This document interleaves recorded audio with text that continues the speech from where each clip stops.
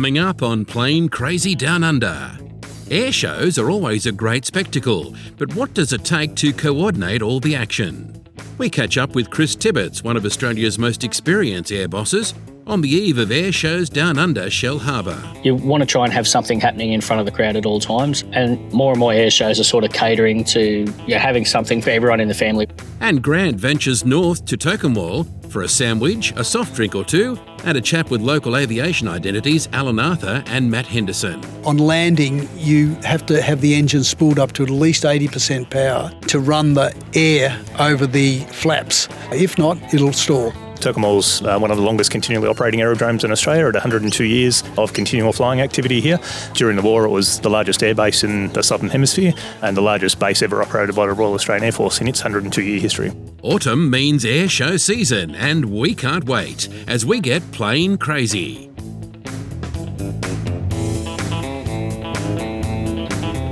Well, hi everyone. Welcome back to the show. I'm Steve Vischer. Joining me, of course, my good friend Grant McHerron. And mate, as we record this on, strangely enough, the 29th of February, that means autumn's coming and that means it's air show season. Good news, good news.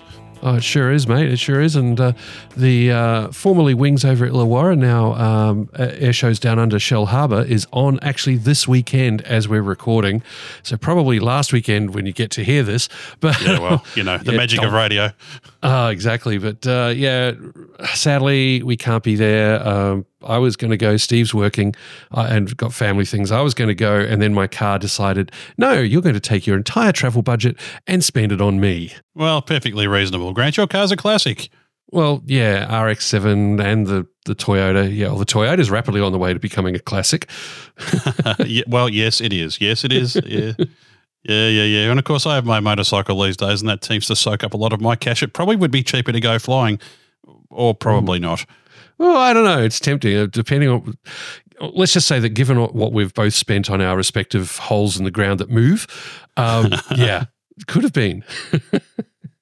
Well, Grant, obviously putting an air show together is no small endeavour, and if you've ever looked up in the what could be called a control tower or the commentary stand or whatever you'd like to call it, you'll see lots of people up there, and it's not usually just people up there that's describing the air show, but there's all sorts of people, and you may actually notice a guy wearing a reflective vest that says Airboss, and we're going to have a bit of a chat with just one such person today. That's right, mate. Tibbsy's a good friend. He and I have done a number of air shows together where he's been the Airboss and I've been doing commentary. Somewhere we've been on a team of people, but he's still the boss.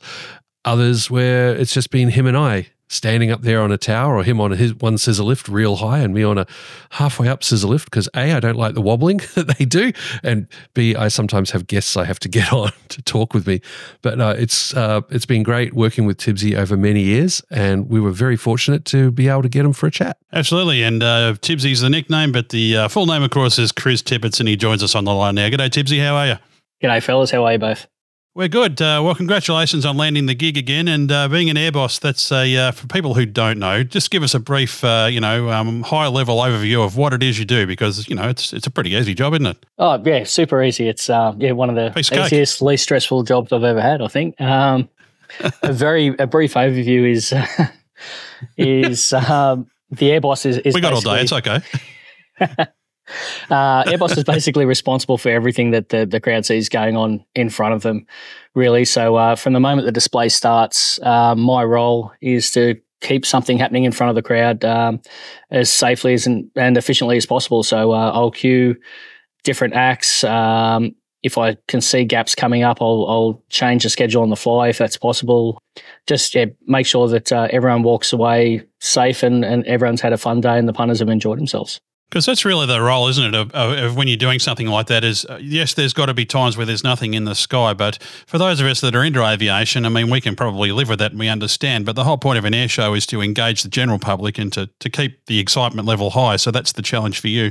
That's right, yeah, and especially if people have paid their hard money to come see something, like you want to try and have something happening in front of the crowd at all times, and you sort of got to understand that not everybody is as aeroplane mad as we are and the listeners are. So more and more air shows are sort of catering to having something for everyone in the family, whether it's freestyle motocross bikes, markets, rides for the kids, that sort of thing.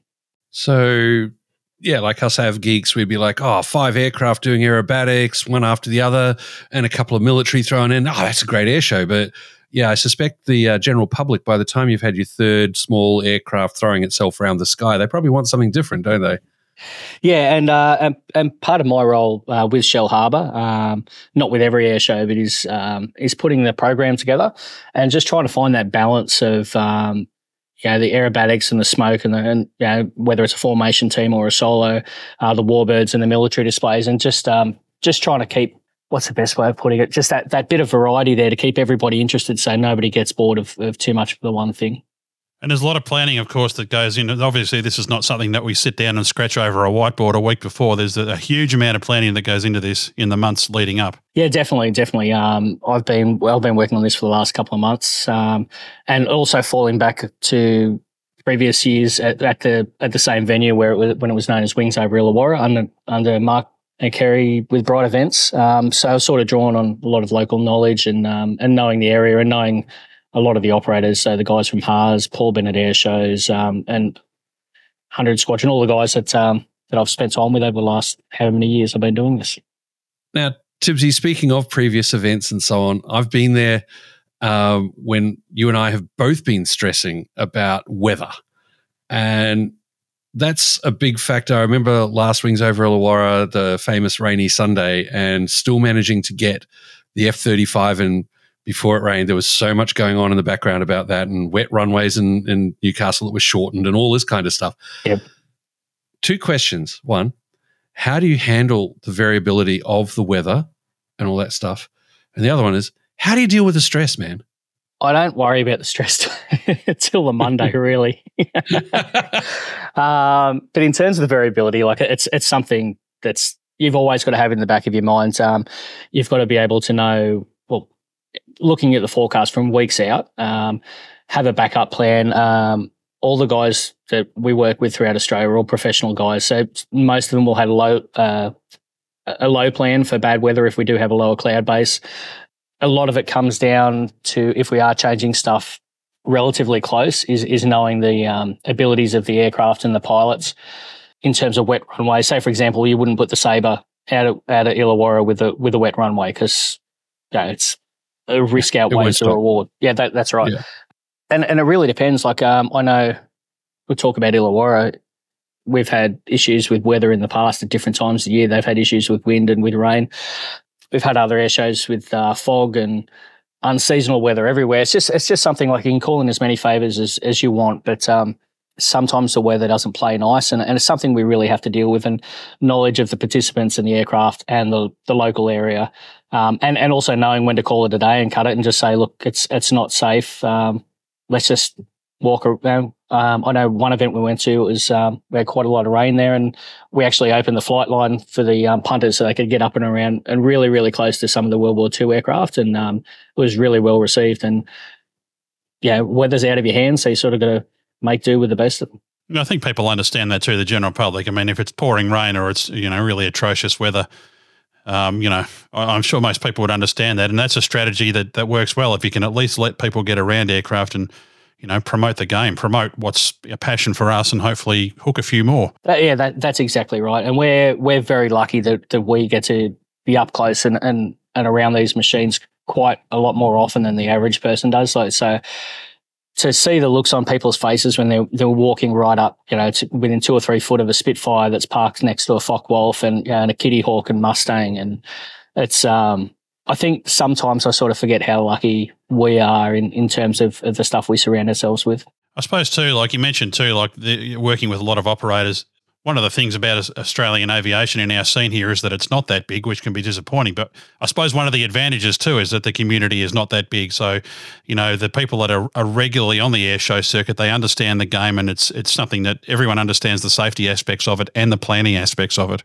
Yeah, that's true. And knowing all the different performers, you've got to sort of know which ones, as you get to know them, might need that little bit of an emphasis on timing or just a bit of a reminder that their act's coming up, and then you've got other guys that do quite a lot of air shows that that you don't need to hassle them. They're going to be on top of it, and it just sort of takes the stress away when you've got operators like that out there as well. Now let's take a bit of a step back. you're not like somebody who's just enthused with aircraft. You actually fly. And how'd you get into aviation? Because I've known that you've been a meat bomber, you're flying tail wheels, you've even got a glorious twin, if you're allowed to talk about that, that's in the hangar. And how'd you get into flying, mate? I've always had an interest in flying from before I can remember. I don't know if it's my grandfather was a tail gunner in Lancasters in World War II, so there was always that from growing up. There was that picture of the Lancasters in the lounge room. So whether it was that or what, I've got no idea. But I went and got my commercial license, started doing joy flights in tiger moths. Did my instructor's rating. Was chief pilot of a skydive operation for quite a few years, and and sort of here I am. That sort of led into the air shows. A mate of mine, Paul, was stepping up and starting to do more and more air shows, so I started ferrying aircraft around for him and looking after the radio. And too many years later, here I am.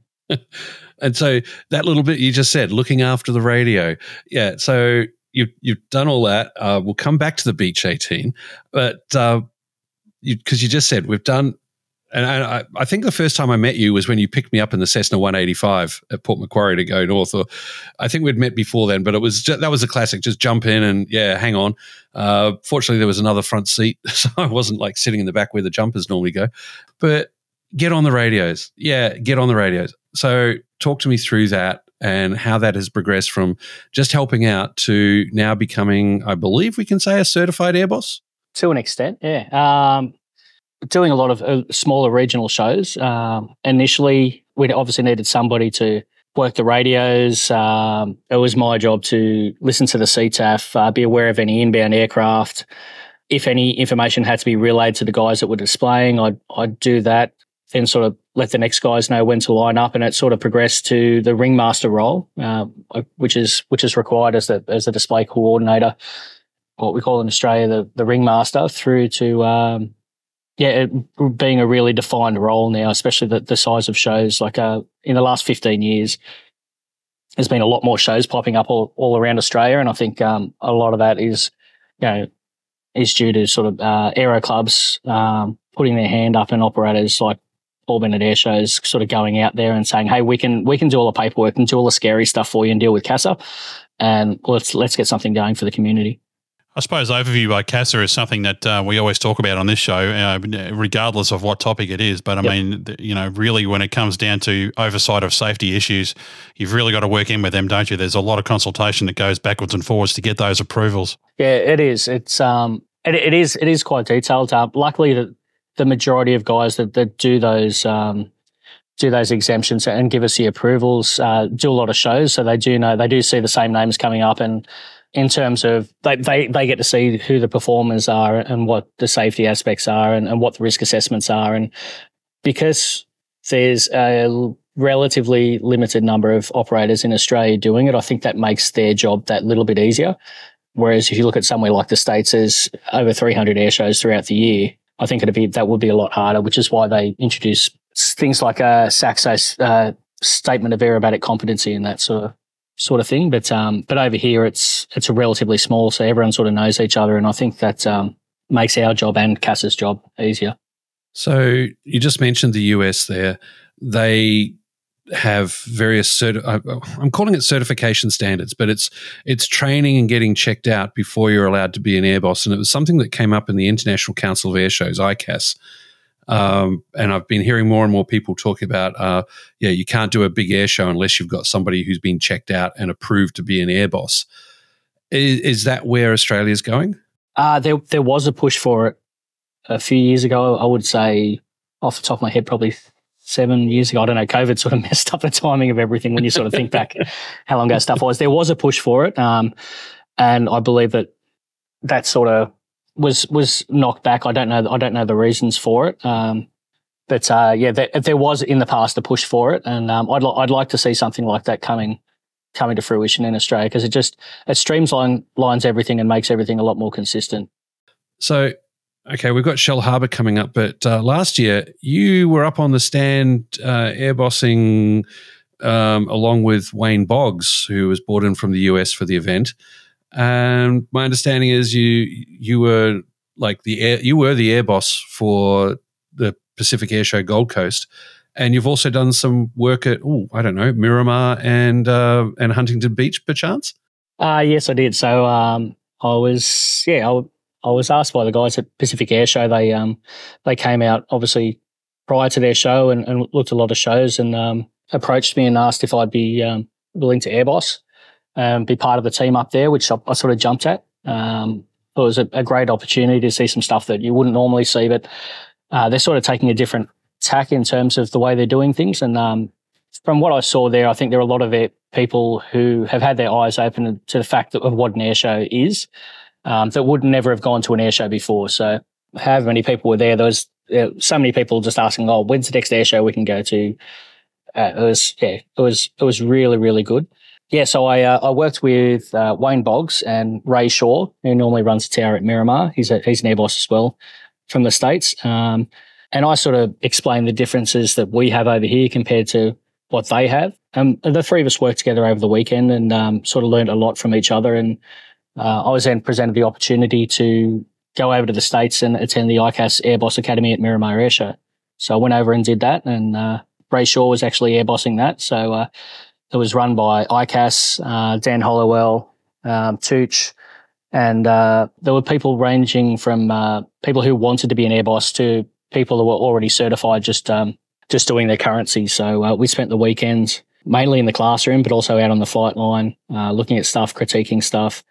And then the following weekend, I was part of the Airboss team at Huntington Beach for Pacific Air Show there. So it was a busy couple of weeks. What sort of numbers did you have in that class? Was there a lot of people that are interested in doing that over there?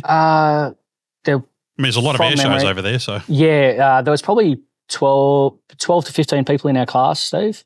So and that ranged from there was one person who had never done it before that was just interested, through to guys that do some of the big shows across North America. And we've had that tragic fighter versus bomber crash in the US.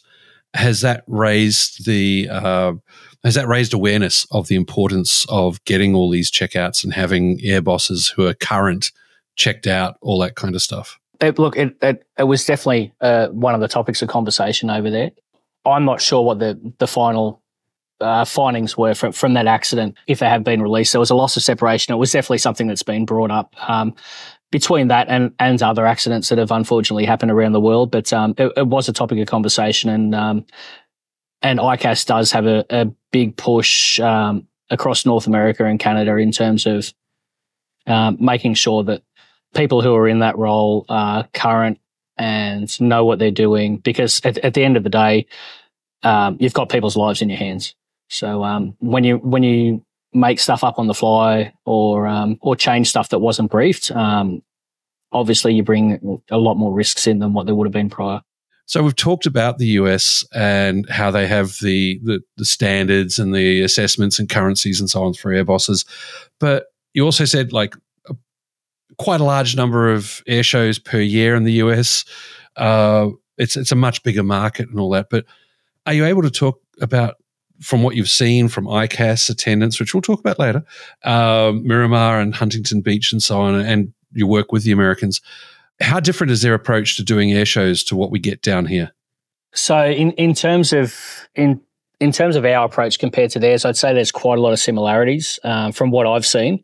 So when they're dealing with the FAA and we're dealing with CASA, very, very similar. In terms of our risk assessments is the same. The one thing that I've noticed is there's a bigger ex-military contingent of people. So a lot of the guys who are air bosses or display pilots are ex-military.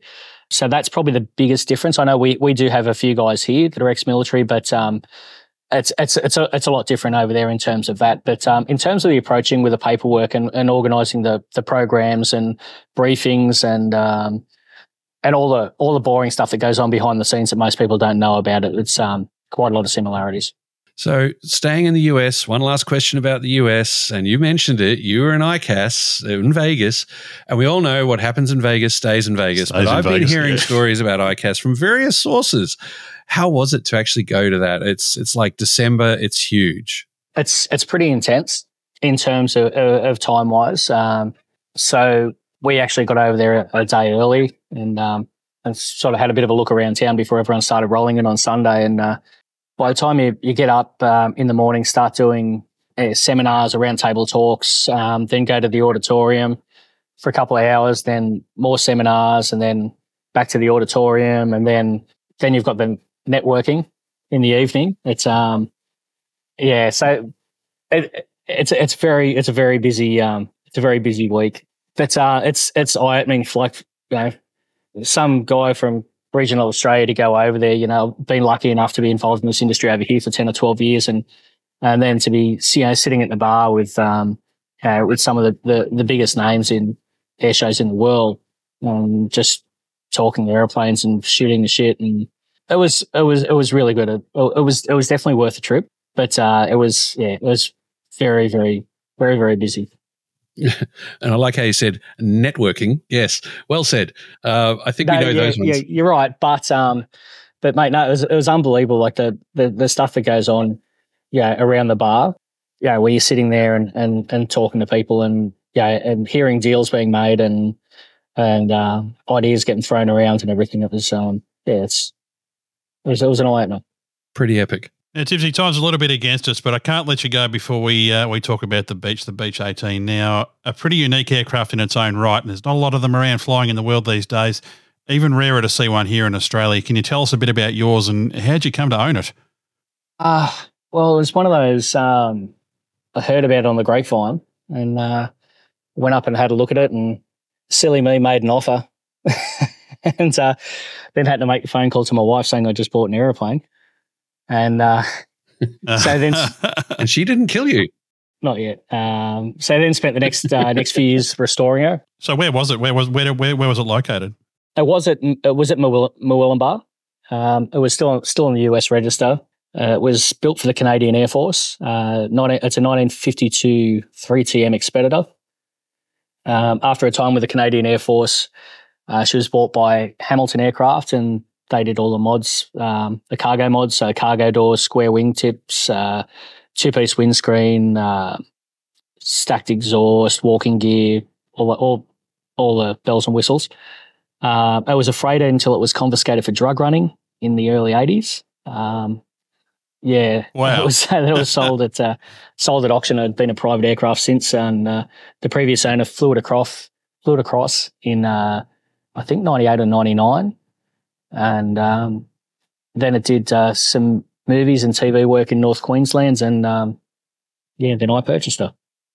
And I have it on good authority that multiple people, not just you guys, but multiple people have done strip searches on that aircraft looking for anything that may have been left over from its time when it was being used for naughty there was a bit of white purposes. powder.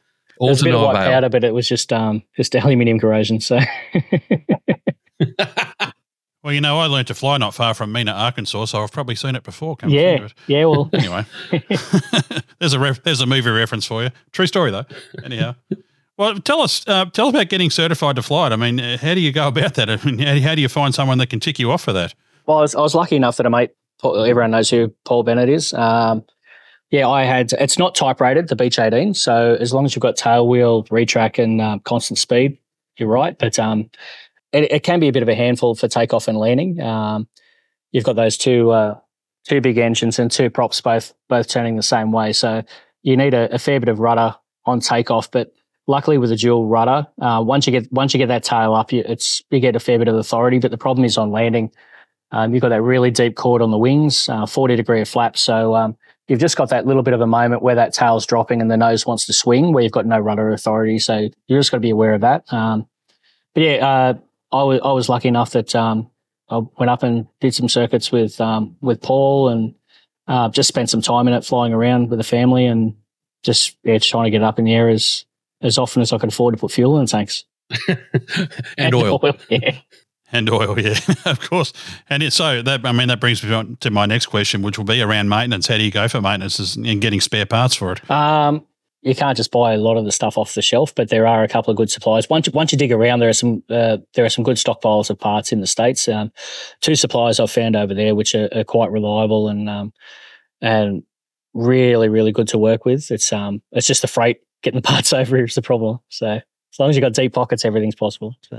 Well, Tibbsy, yeah, as long as you got deep pockets or a few lotto wins, I think, when it comes to old aircraft. But, mate, I really appreciate you taking your time out of your busy schedule. You've come on and had a good chat.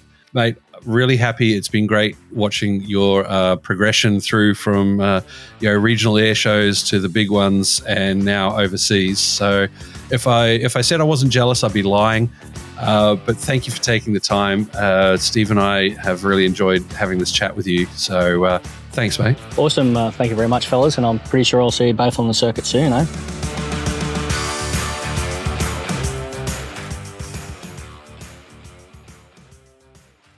You might think that in the Australian Defence Force you'll only ever have the one job, but take a closer look at how it invests in your career and you'll find training for new roles as well as gain professional, tertiary and trade qualifications. Learn more at adfcareers.gov.au. Imagine if you were very sick, feeling so bad you could hardly get out of bed. But you had to get up and drive 600 kilometres to hospital for treatment. You'd be eternally grateful for Angel Flight, whose pilots fly them there free of charge. So please, support the work of Angel Flight or get involved as a volunteer pilot or driver. Log on to angelflight.org.au and help bring relief to people who so desperately need some. Hi, I'm Dave Homewood from the Wings Over New Zealand show, New Zealand's own aviation podcast series, where we feature the stories of Kiwi pilots, warbird restorers, Air Force veterans, home builders, historians, authors, modellers, stories from aviation museums and associations, airshow reports, and much, much more. The Wings Over New Zealand show loves to bring you the stories of Kiwis who've made their mark on aviation. So find the Wings Over New Zealand show online. Find more about it on the world-famous Wings Over New Zealand Aviation Forum and like us on Facebook. We also love to listen to Steve, Grant and the team at the Plane Crazy Down Under show. Welcome back, folks. The second part of the show. We have a couple of interviews that I recorded one day up at Tocumwal when I went for a flight in a Cirrus with Evan Shue, a friend of the show from way back. And Evan and I jumped in the Cirrus and flew up to Toke on an absolutely beautiful clear blue skies day. Went up nice and early, wheels up somewhere around, I think it was pretty close. Well, nice and early, so well in advance of Steve's usual preferred wheels up at midday. So nice through there. Sorry, Steve, had to do it. Ouch. But yeah, look, it was a great flight. We clearing a million, but we went up under instrument conditions to so Evan could practice and did an instrument departure out of Moorabbin and the Melbourne area, and then practiced an ARPAS arrival at Tocumwal. And we'd just finished parking, shutting down, tying it all down and all that, when the main reason we went up super early arrived overhead. Alan Arthur flew in with his P40, and I hadn't seen Al for years, so we went up a little early because Matt Henderson, who he and his wife run the Drome Cafe and the Heritage Museum on the airport at Tocumwal. And so Matt let us know that if we got in early, we'd be able to see Al arrive and hang out. So we got in early, we hung out, we had brekkie, and I highly recommend it if you're flying past or driving past, or as Al did, making it a mission just to go there for brekkie, then do so. The Drome Cafe, a lot of the locals at Toke come down there for brunch and for coffee and cakes, as you're going to hear, because I recorded a couple of interviews, one with Al about his flying and the P40 and how's it been since last time we caught up on the show, and one with Matt about a brief history of the aerodrome at Tocumwal, which at the time, or in fact, I think historically, has been the RAAF's biggest base ever. And you'll hear more about that in my chat with him. Alan Arthur, it's been a really long time since we last had the chat here on Plane Crazy Down Under. How have you been? Very well, Grant. Very well indeed. Excellent. Well, we're sitting outside the Drome Cafe here at Tocumwal, and we've got the native birds like the magpies and all that around us, so we'll try and get a chat in around their best attempts. Yeah, it's pretty cool, isn't it? It's a lovely morning and going to be a hot day. And just jumped in the Kitty Hawk this morning to come down for breakfast. So nice to be here. Now, the Kitty Hawk, beautiful aircraft. You've had it for quite a while. You always told me that it was a beautiful gentleman's airplane to fly. So are you having a lot of fun with it still? Yeah, I'm still enjoying it. Not flying it enough, and certainly this year I said it's got to be flown a bit more.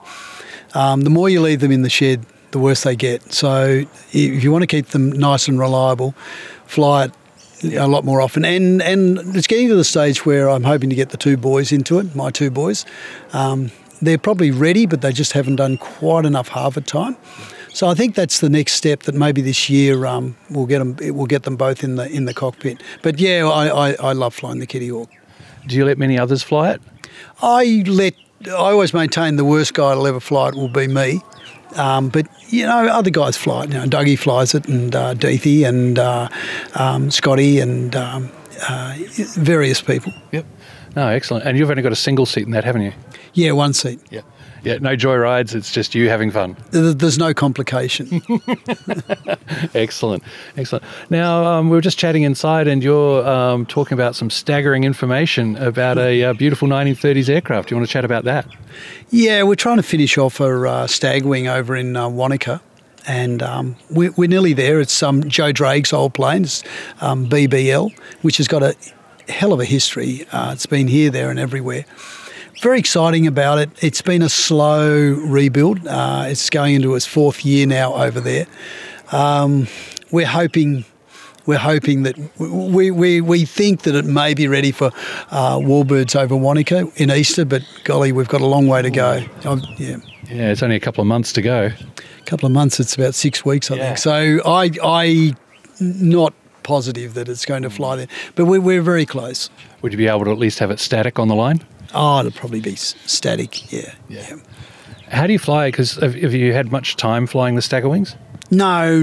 I've flown Cam Hawley's, who's got one over there. That was the small engine one, and I've flown another D-17 over in Idaho. It's a 985. They say they're quirky. I don't think it's going to be too complicated, touch wood.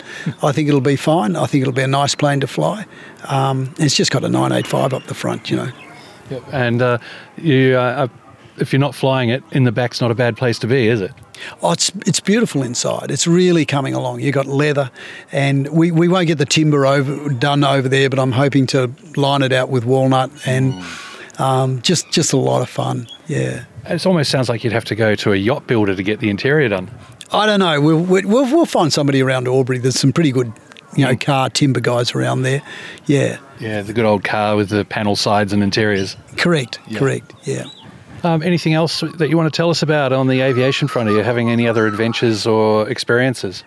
Oh, there's plenty of adventures and there's plenty of stories, but we've got a Sukhoi 29 in the shed now, and it's the best aeroplane I've got a share in because I've only got a share. So it's the cheapest thing that I fly it a tiny bit, got 6 or 7 hours in it, and probably it just makes me sick. But the kids love it, and Riley Deeth and Harry Arthur are sort of the flyers, and I saw Deethy off there this morning going for a jolly in it, and so it's a bit of fun. And then we're doing a static restoration of a Starfighter, a 104, and that's starting to look pretty spectacular. And then we've got the PC9s. Hopefully, we've got to have those flying this year. So we've got 3 of those, and we've got 1 or even 2 ready to go now. Just a bit of paperwork and a bit of mucking around, and they'll be up in the air. So coming back to the PC9s shortly, but the F-104 Starfighter, where are you getting the parts from that? It's a static. It's all complete. Came from the States, and I don't know, I always wanted one. They're extremely beautiful. They're extremely pointy to have a look at, and it's just Kelly Johnson at his best. So I don't know why we've got it, but it's a polished one, and it's starting to look pretty special. Who hasn't enjoyed building a model or sketching and all that of a Starfighter? I mean, those razor-sharp leading and trailing edges on the wings and tail and everything. Well, I always laughed at that they had to put covers on the leading edges to stop the guys opening their head up. And when I was doing the tail, I walked into it and fortunately hit hit it where my cap was on, and otherwise I would. So from now on, we have covers on it. Yeah, they had boots for a reason. Oh, exactly. Yeah. But it's a great aeroplane. Oh, yeah. The wing is so small. The wing is ridiculously small. You'd wonder, how does this thing fly?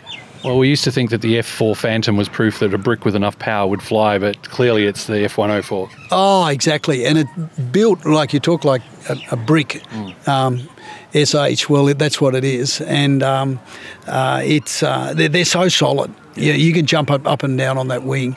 It's amazing. Wow, you wouldn't think so, looking at the tiny wing and very thin and all that. Yeah, it's 4 inches. It's 100 mil thick at the base, and tapers out to 50 mil. And then on the outside, it's got this great big drop tank, huge big drop tanks. And you think about those bumping around, it's phenomenal. And the other really cool thing too about it is on landing, you have to have the engine spooled up to at least 80% power to run the air over the flaps to make them fly. If not, it'll stall. Yeah, it'll just fall out of the sky. Yeah. Wow. So circling back to the PC9s, I've heard the stories from people saying, they're probably thrashed to death and all that, but you are telling me that's not the case. Oh, look, I don't like that story. That's sort of fighter jocks just got to say something. We've looked at the fatigue times. We'll be flying them under 4G, and the fatigue, the way they work it out is a RAF fatigue. It's extremely, what would you say, conservative. Mm-hmm. So we don't have a problem, and certainly the guys doing the test flying who were test pilots in them were instructing. They don't have a problem either. So I don't think we got an issue.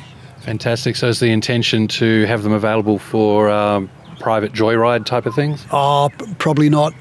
We might take people up in them. I don't really do that stuff, but maybe it comes. I haven't even thought of it like that. We'll sell two are for sale, and we'll keep one. So more for displays at air shows, things like that. Yeah. Dougie Hamilton's also got 2. Mm-hmm. So we might get together with a 2-ship, and that would be quite good, I think. It'd be great to see some PC9s doing formation aerobatics once again. Yeah, perhaps. Never know. Yeah, who knows? Well, Alan Arthur, thank you so much for your time. I'll let you get back to the P40 and fly home. It's been great to see you here. And they talk about the $100 hamburger, but I think you blew through $100 just on that first barrel roll as you came over the field. Oh, well. Yeah, we can afford to do this stuff. So, and the coffee and the bacon and egg sandwich was very nice. So. Yeah, if you ever got an excuse to come to Toke, come to the Drome Cafe on the airfield. Great place, great people, and the food was, I could attest, fantastic. I truly back that up. Alan, thanks so much once again for coming on the show. No worries, Grant. Thank you. Matt Henderson, I think last time we were actually together was when you were flying me in the back of the Wirraway from Maitland to Scone. Which seems like a long time ago now. It was last year. Yeah, it was last year. There's been a lot happened since then, I guess. And we've had you on the show with Dave Homewood and I on Warbird Radio Down Under. So that was a good chat where we talked about where we actually happen to be right now at Tocumwal Airport, at the museum and the cafe. So if you want to get details on all that, go there. But give us, for those who haven't had time to go and listen to that show yet, let us know what's important about this aerodrome and the museum and the cafe, aside from the fact that you're running the latter too. So the highlight points, Tocumwal's one of the longest continually operating aerodromes in Australia at 102 years of continual flying activity here. During the war, it was the largest airbase in the Southern Hemisphere and the largest base ever operated by the Royal Australian Air Force in its 102-year history. So it's got some very significant history over time, and also very significant wartime history here. So lots of Liberators, Beaufighters, Mosquitoes, and fighters, I guess. Pretty much. So the in addition to the flying units here, Number 7 Aircraft Depot was based here, and they were the largest of all of the aircraft depots, and they were repairing, maintaining, modifying pretty much everything in the RAF inventory at the time. So almost everything was flying in, getting maintained and having done stuff to it. In addition to that, we had Number 5 Operational Training Unit here with, they had Beaufighters, Beauforts, Mosquitoes and Bostons at the time, doing conversion and operational conversion courses. And then when the Air Force got the B-24s, Tocumwal was selected as the base for the operational training unit for those. 58 of those were based here during the latter part of the war. They also had a small flight of Kitty Hawks, 8 or 9 Kitty Hawks were here at that time as well as part of a fighter affiliation group, and about a dozen Vengeances that were used for target towing as part of the 7 operational training unit cadre. And then post-war, it basically became the boneyard for the Air Force disposing of everything. So for pretty much from 1946 through to 1960 when the base closed, it was a dumping ground for surplus military aircraft to get scrapped and destroyed, which is all very sad. Yeah, and buried, as we still seem to do these days. Yeah, nothing's changed really. It's we thought that stopped with F-111s, but now it's helicopters. Exactly. And who knows what's going to happen with the Hornets that are still hanging around at Williamtown. Don't make me cry. Yeah, I'm trying to get my hands on one of those. But don't blame you. I was just chatting to Alan Arthur before about his PC-9s. Yep. Yeah, which is pretty exciting. It's it's good that a lot of those were saved, and it'll be good to see them flying in the air again under civil operations. Under the Warbirds banner. And I think, realistically, they're probably the last type that will see, civil, in sort of any sort of scale. We're not going to be flying around in Hornets or F-35s or anything else like that in the future. So I think, the PC-9, kind of like the Parrot and the Windshield, kind of the last iteration of trainers that are going to be viable, modern day Warbird things to fly, which... so it'd be good to see, Al's first one flying, and then hopefully pave the way for a few others that are sitting in hangars, in the process of getting airworthied. So. Which would be wonderful. And speaking of hangars, we're just outside a really big one that is now a museum with some aircraft on static, some displays, and a cafe. So our Tocumwal Aviation Museum attached to the Drone and Cafe. It was supposed to be the other way around. The museum was supposed to be the primary focus, but as you can see through the window at the moment, it's full of townsfolk who just come out here to have coffee and cake and catch up as a social space, which is really good. We never really expected that to happen. We really just expected to be servicing museum customers, but the cafe is kind of taken on a life of its own and become a bit of a hub, which is really, really good. It brings people out to the airport, exposes people to aviation that they might otherwise not get, and it sort of brings the airport into town, so to speak, which is really positive for us. So. Yeah, it gives people a bit of value for, it's not just this place where people go to play with expensive toys or anything. Yeah, correct. Although it was, Al and Arthur, flew over to Kitty Hawk this morning just to get coffee and a bacon egg roll. Not everyone gets to do that, but it was a bit of a thrill for everyone that was in the cafe at the time, to have a Kitty Hawk, fly over the top, park out the front, and then depart again. So. I suspect it may have brought it definitely brought a few folks who are already out this way over to check out the aircraft. Yeah, no, and it generally happens, whenever we get visiting aircraft like that, which happens reasonably regularly. It isn't far from town, and generally, if things are in the circuit or around the airport, people hear them and come out to the airport and see what's going on. Now, looking inside the hangar, I could see your Windshield and your bird dog, and on static. The series is still static at the moment, isn't it? At the moment, yep. Yeah, until Doug decides what he wants to do with it. We're still fortunate to have all of those aircraft in there. The series obviously a very uniquely Australian aeroplane and very rare. The history between the series and the Wirraway here at Tocumwal's very apt for our display concept. So that's pretty neat.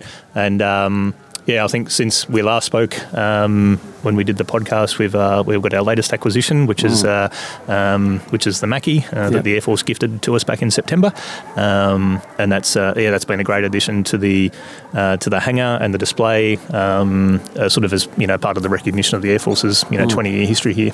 Yep. And you were saying that the front cockpit, it's like I'm 6'1", you're 6'3", and you can see why they had height restrictions back in the day. Oh, absolutely, yeah. It's definitely an Italian aeroplane designed for Italians. The front cockpit, the back cockpit not so much because you don't have the canopy bow and stuff in the way, but the front cockpit is very tight if you're a tall person, both in terms of leg length and all the rest of it.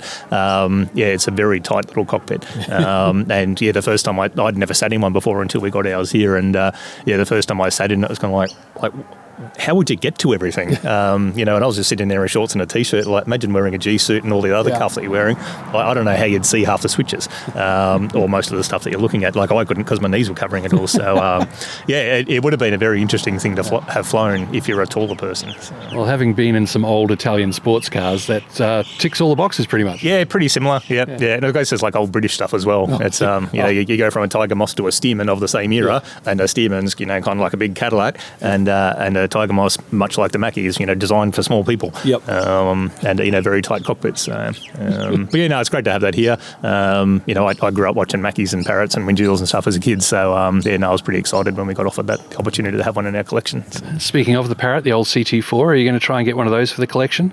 Maybe not the museum, just my personal one. I do miss having one. We had ours for over 10 years and did a lot of flying in it, and it introduced me into warbirds and air show flying and that type of thing. So it's, I do miss the opportunity of having one. I love the Windjill and flying that, as well as all the other things I get to fly. But the Parrot was a very simple aeroplane to own and operate as a single person operating, so I do miss them. I'm glad I get to fly with them very regularly and get to have a go every now and then with a sympathetic owner. Keeping your hand in, so to speak. Yeah, absolutely. Yeah. So this is not the only building you're associated with on this aerodrome. You have your hangar where you keep a whole lot of aircraft, I believe. What have you got in there? At the moment, not much at the moment. So we live on the aerodrome as part of the air park that's here. So we built our hangar here 5 years ago. So we've got, at the moment, my bird dog's in there. The bird dog that's in the museum's a friend of ours. And nothing else at the moment. You must be loving the space. It's kind of weird. Up until coming up towards the end of last year, we had a lot of airshow activity down the south end of the world, and so we had Paul Bennett's Avenger and Wirraway down here for a little time after we did shows down here. So they were in my hangar. You got the Avenger in there? Yeah, it fits in there quite well. Oh wow! Yeah, it is a big hangar. Yeah, well, it's a pretty big hangar. So we had that. The Windjill and the Wirraway in there at the same time, which took up a lot of room and dropped a lot of oil. And marked its turf. Yeah, and so once we sort of took those back home, I swapped the Windjill around, put it in the museum, and the bird dog's in there at the moment all by himself. It gives us a good opportunity to sort of clean things up, and we do have aircraft artefacts in our hangar, which will eventually work into the exhibits for the museum. But they're obviously sizable as well, so they take up a bit of room and take some time and space to get organised to put on display. Yeah. So you've already mentioned the dream of having another Parrot, the old CT4, but any other aircraft that you're drooling over at the moment that you'd like to have in your hangar? Money and time permitting, of course. Well, it's a pretty long list normally. It was, I think, like everybody, when the Powerball thing got up to 200 million last week, we're all sitting around going, all right, what would be on the shopping list? And that's the mistake. Never do your shopping list until you've actually won. Yeah, no, and apparently you need to buy a ticket too if you want to win that sort of thing. Oh, that one little detail. Yeah, and Kaz did buy a ticket and we won $48, but I think that's going to go very far. Yeah. That paid for dinner last night. That sounds about right. Yeah, like everybody else in the country. 70%. Those two people. What is it, 70% of anything you put into the Australian lotteries you could just burn? Yeah, pretty much. There's all of the dream aeroplanes that we have sort of growing up as kids looking at World War II stuff. Kitty Hawk, Spitfire, Mustang. Any of those would be great to have. Personally, like we saw with Alan this morning, the Kitty Hawk, Kitty Hawks have got operational training history here, and we're a Type that was operated out of here, so that'd be cool. This was a peak dumping ground for relatively brand new Mustangs in the late 40s and early 50s, with 170 of them odd parked up in the paddock up here. Things that have got some historical relevance to here are of interest to me. Surprisingly, there wasn't much Spitfire recognition here. Like there was some passing through. The first aeroplane to crash here was a Spitfire, followed by a Tiger Moth the week after. There's not much recorded history or photographic evidence of Spitfires being here, other than travelling through on their way to or from somewhere. Do you have any new types? Because you're not currently type rated on a P40, P51 or anything like that. Are you trying to build towards that at the moment? Those sort of things are... you don't get to have a plan for that. As I've found so far, other people have a plan for that. And, like flying the Wirraway or the Avenger, it wasn't something that I aspired to necessarily, or thought if I do these things, I'll get to have an opportunity to fly those things. It was more, the owners of those aircraft are the ones who make the decisions about who fly them. Same with my aeroplanes. Mine aren't as valuable, but they are to me. And so, not everyone just gets to fly them because they've got, the type ratings or the required endorsements or the hours or whatever. It's a package, and I guess I'm fortunate that in Paul's case, he thinks that I'm competent and capable of flying his aeroplane safely and bringing them back again. And that's you can't buy that or build it. No. It's just it's mostly a relationship thing. Would I love to have I fly some of those other aircraft? Absolutely. But absolutely. But there's no expectation that I will. If someone tapped me on the shoulder one day and say, "Hey, would you like to have a go at that?" I'd be like, "Yes." Yeah. What do I need to do to be able to make you feel confident that I can do that and bring your aeroplane back safely? Usually it's flying a Harvard from the back seat. There's a lot of different ways around it. The Avenger's a unique aeroplane. There's not many of them in the world flying. You're flying your house with that. Effectively, yeah. Whether what that translates to in terms of experience, I don't know, but because a lot of the other guys haven't flown them either. But it's the biggest, heaviest Star Wars aeroplane kicking around, and it's got a lot of discipline involved flying it. And I think that's the biggest thing is the discipline and attitude of flying these aircraft is. And as an aircraft owner and understanding, paying bills when things go wrong or if you stuff up. The bills just get bigger with those aeroplanes. And so the responsibility is greater. And so I think the discipline of that type of flying and doing those types of things obviously carries through. But at the end of the day, someone who owns one of those aeroplanes has to give you the opportunity, and that's the only way these things happen. Unless you go to America and buy your way into one. But I'm not a fan of that way of doing things. It's easy enough to do. You just go over to America, go to Stallion 51, pay $25,000 and you go and fly a Mustang or whatever. Easy enough once you got the money, but something lotto win. So it's it's something that you can buy. Whereas the opportunities I've had so far you can't buy.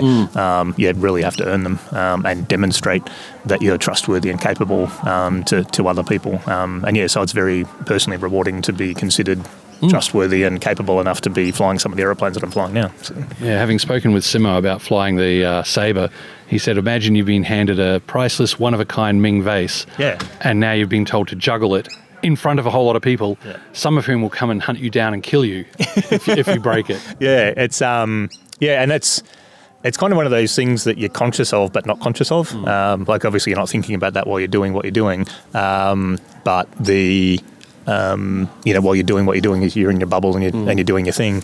But that stuff's not lost on you, of the privilege that we have of flying these aircraft. And it absolutely is a privilege. I was chatting to, one of the young guys that flies with Haas at the moment who's just got checked out on the Tracker and the Caribou. And I said, I can't imagine in 20 or 30 years' time that any of us will be doing this stuff, not because of our age. I just think the environment will be much more difficult to do it in. It's getting harder. Will we have avgas in as we know it today in 30 years' time? Will we have the opportunity to do what we're doing with these aircraft in 30 or 20 or 30 years' time? So I think, we're in a kind of a unique time in history with what we're getting to do at the moment. And so we savour it while we've got it. And if it all stopped tomorrow, I've had a pretty good time. It was and great. Very grateful for the opportunities. So. It was great and something to tell the grandkids, but long may it last. Yeah, absolutely. Yeah, it's and I think that's part of the doing that stuff is being conscious of all of that. Is that it is a point in time privilege to be doing this, and it's not for everyone. And as I said, you can't buy a ticket to do it. It's just if you happen to be that person that's been fortunate enough to have a tap on the shoulder and say, hey, would you like to have a fly at that? Then that's a very pretty special thing. So. Well, Matt, this has been a really great chat. Is there anything else you'd like to say about the drome, the museum or Toke or anything like that? I guess, for us, it's the whole purpose of doing what we're doing here was to to raise awareness of Tocumwal's aviation history, military history specifically, because that's my particular interest, but just more broadly. And, as we've seen today, we've got a couple of aircraft here that have flown in just to have coffee and breakfast or lunch. Like we did. Just like you did. We've done that, come up from Melbourne in a Cirrus. Yeah. And that's uncommon. There's not too many places you can do that sort of thing. So, to be a destination location for, road-based tourists is a positive thing, but also for aviation tourism, that's something that ourselves and the council are very strong with pushing, knowing that that's a market that's not really tapped in Australia. Yeah. So. No, it's. I know to make this, no matter where we're going, if we can, we'll detour via Toke, and whether we're driving or whether we're flying, if there's an opportunity, we'll drop in. Yeah, and that's, a lot of people have said that. It's like, we're never going to fly past Tocumwal again. It's like, excellent. There's no landing fees, no security. There's fuel available here. Big runways and instrument approaches if you need to do practice instrument approaches. So there's lots of good reasons to come here, and we're not kind of too far from anything, but we generally are on the way to most places. Yes. And the food and the coffee. I can't talk about the coffee, but those who've had the coffee said it was great, and the food is fantastic. Yeah, thank you. It's kind of one of the goals of ours as well was, not to be a microwave pie and an aero club kind of thing. Not dismissing that, because it does take a lot of effort and resources to do what we're doing. But it's good to be able to offer, something more than that, both to the aviation world, but also, as I said, to guests of the museum. Yeah, and supporting the local community by hiring some of them to come and work here, as I've been chatting to today. Yeah, absolutely. We've got a good team of staff that work for us. We've got 13 staff that work for us, plus a group of volunteers that look after the museum. It's been a positive thing overall. Well, Matt Henderson, thanks so much for your time. Thanks for having me.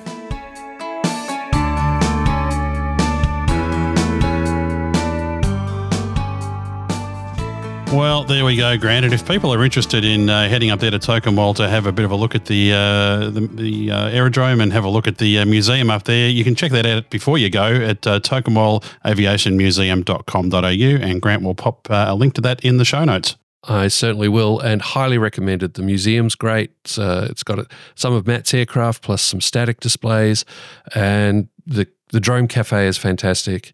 And yeah, highly recommended. I got to pull you up there, mate. Now I know this is an aviation show, and I know all of that, but the critical question for the Drone Cafe is, how good is their coffee? Because I'm an addict. I need good coffee. So I had a can of Coke, so I can't really say because I'm not a coffee drinker. But I have it on good authority from Evan, from Al, and from a number of other folks who were there that it's pretty good coffee. Okay, all right, I'll take your word for it. Well, you know what, Grant? Some guy that I'm sure is so busy he never has any time to drink coffee is this bloke. Here he comes. Steve. Yes, mate. He's upgraded. Yeah, he's upgraded. That did not sound like a push bike. Yes, I think he's borrowed something from the Jetsons. Grant, I should explain to people who were, not from our generation. The Jetsons was this cartoon. Actually, a cartoon was... No, let's not go down that path, Grant. Okay. You're going way too far down that rabbit hole. Young folk can look that up somewhere, yeah. Yeah, look up the Jetsons cartoon and be prepared to be educated on what life was back in the 70s and 80s. Yes. I'm going to cry now. I know. Oh, God, I miss them. Anyhow. Anyway, Grant, look at this. I have actual printed email here. Oh, so the guy's still using the Jetsons bike, but he delivers paper. This is awesome. It's electronic paper, Grant. You should have seen how heavy it was to hook that laptop up and shake it.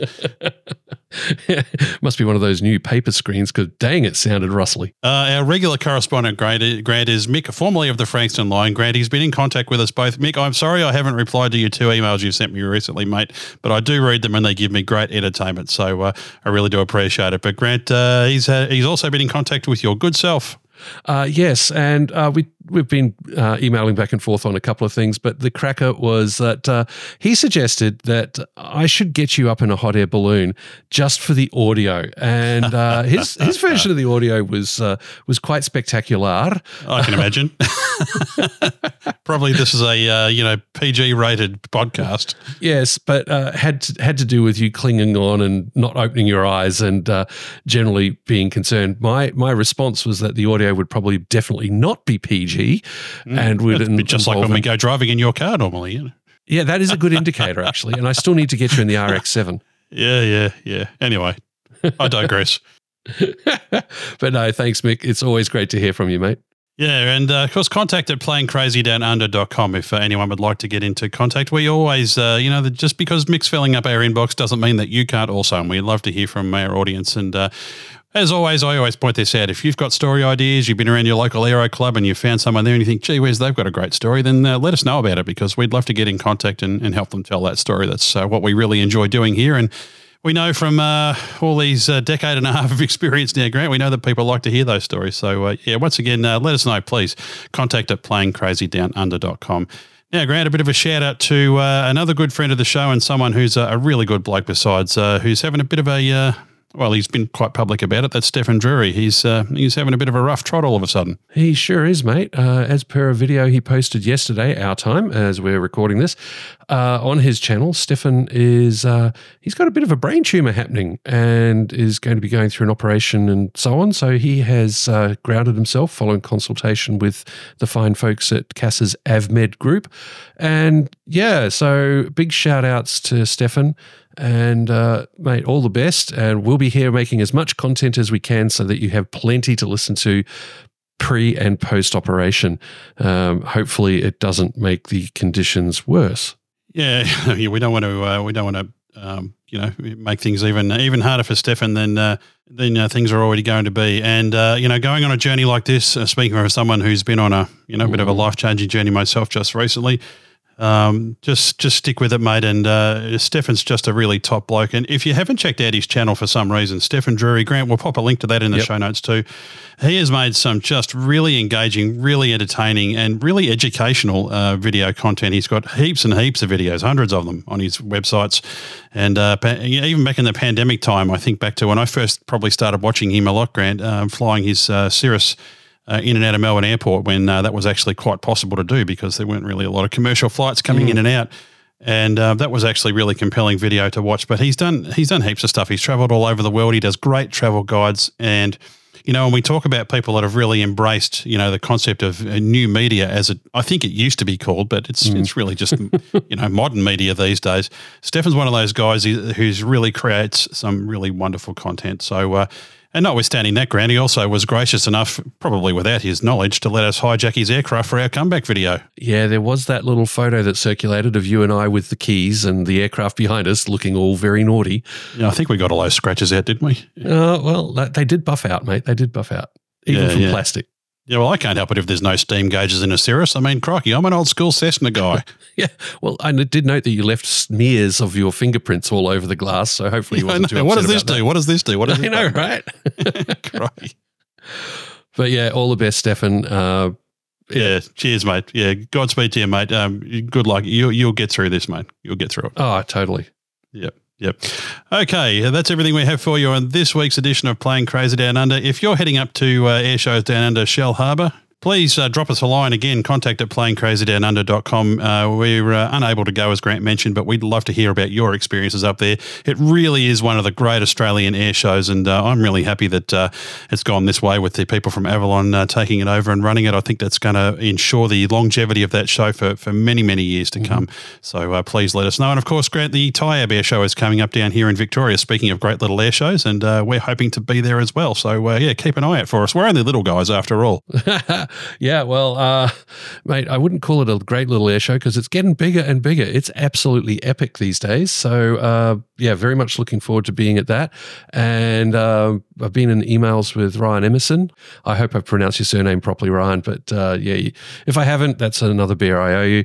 We were hoping to catch up at Shell Harbour, but it looks like the next opportunity to say hi to him and hopefully catch up with a lot of old friends and new friends will be at Tiab. And that, of course, is on the 10th of March. So if you're listening to this past then, well, expect to have some content coming out about it. If you're listening to it before then, and you can, come on down and look for Steve and I. We'll be wearing the PCDU shirts, I would imagine. We sure will be, yeah. I'm sure I can still fit into mine, maybe. Yeah, I can. Hey, it's March on. Soldier on. It's March on, right? March, the month of March. So once again, in memory of my father and in recognition of my niece and the people I work with, I've joined the Soldier On March On Challenge, and I'm not just doing the 96 kilometres in 1 month, which is for the length of the Kokoda Trail. Look that up if you want to know the history of that and why it's important. I've said I'm going to try and get twice the distance of the Kokoda Trail in the month of March. So if you're wondering why I'm not at work, why I'm not appearing on podcasts and doing other things, it's because I'm out walking. But yeah, Soldier On. I highly recommend the March On Challenge. Fantastic. Grant, you better pop a link to that in the show notes as well. Until we speak to you next time, folks, Steve Fisher, on behalf of Grant McHerron, wishing you very safe flying, folks. Get out there and enjoy those air shows, and we'll talk to you again soon. Find show notes for this episode, along with our contact details and a full back catalogue of shows, at planecrazydownunder.com. Drop us a line anytime with feedback, story suggestions or advertising inquiries. We'd love to hear from you. Title music is You Name It by Brian Simpson. Plane Crazy Down Under is a Southern Skies media production.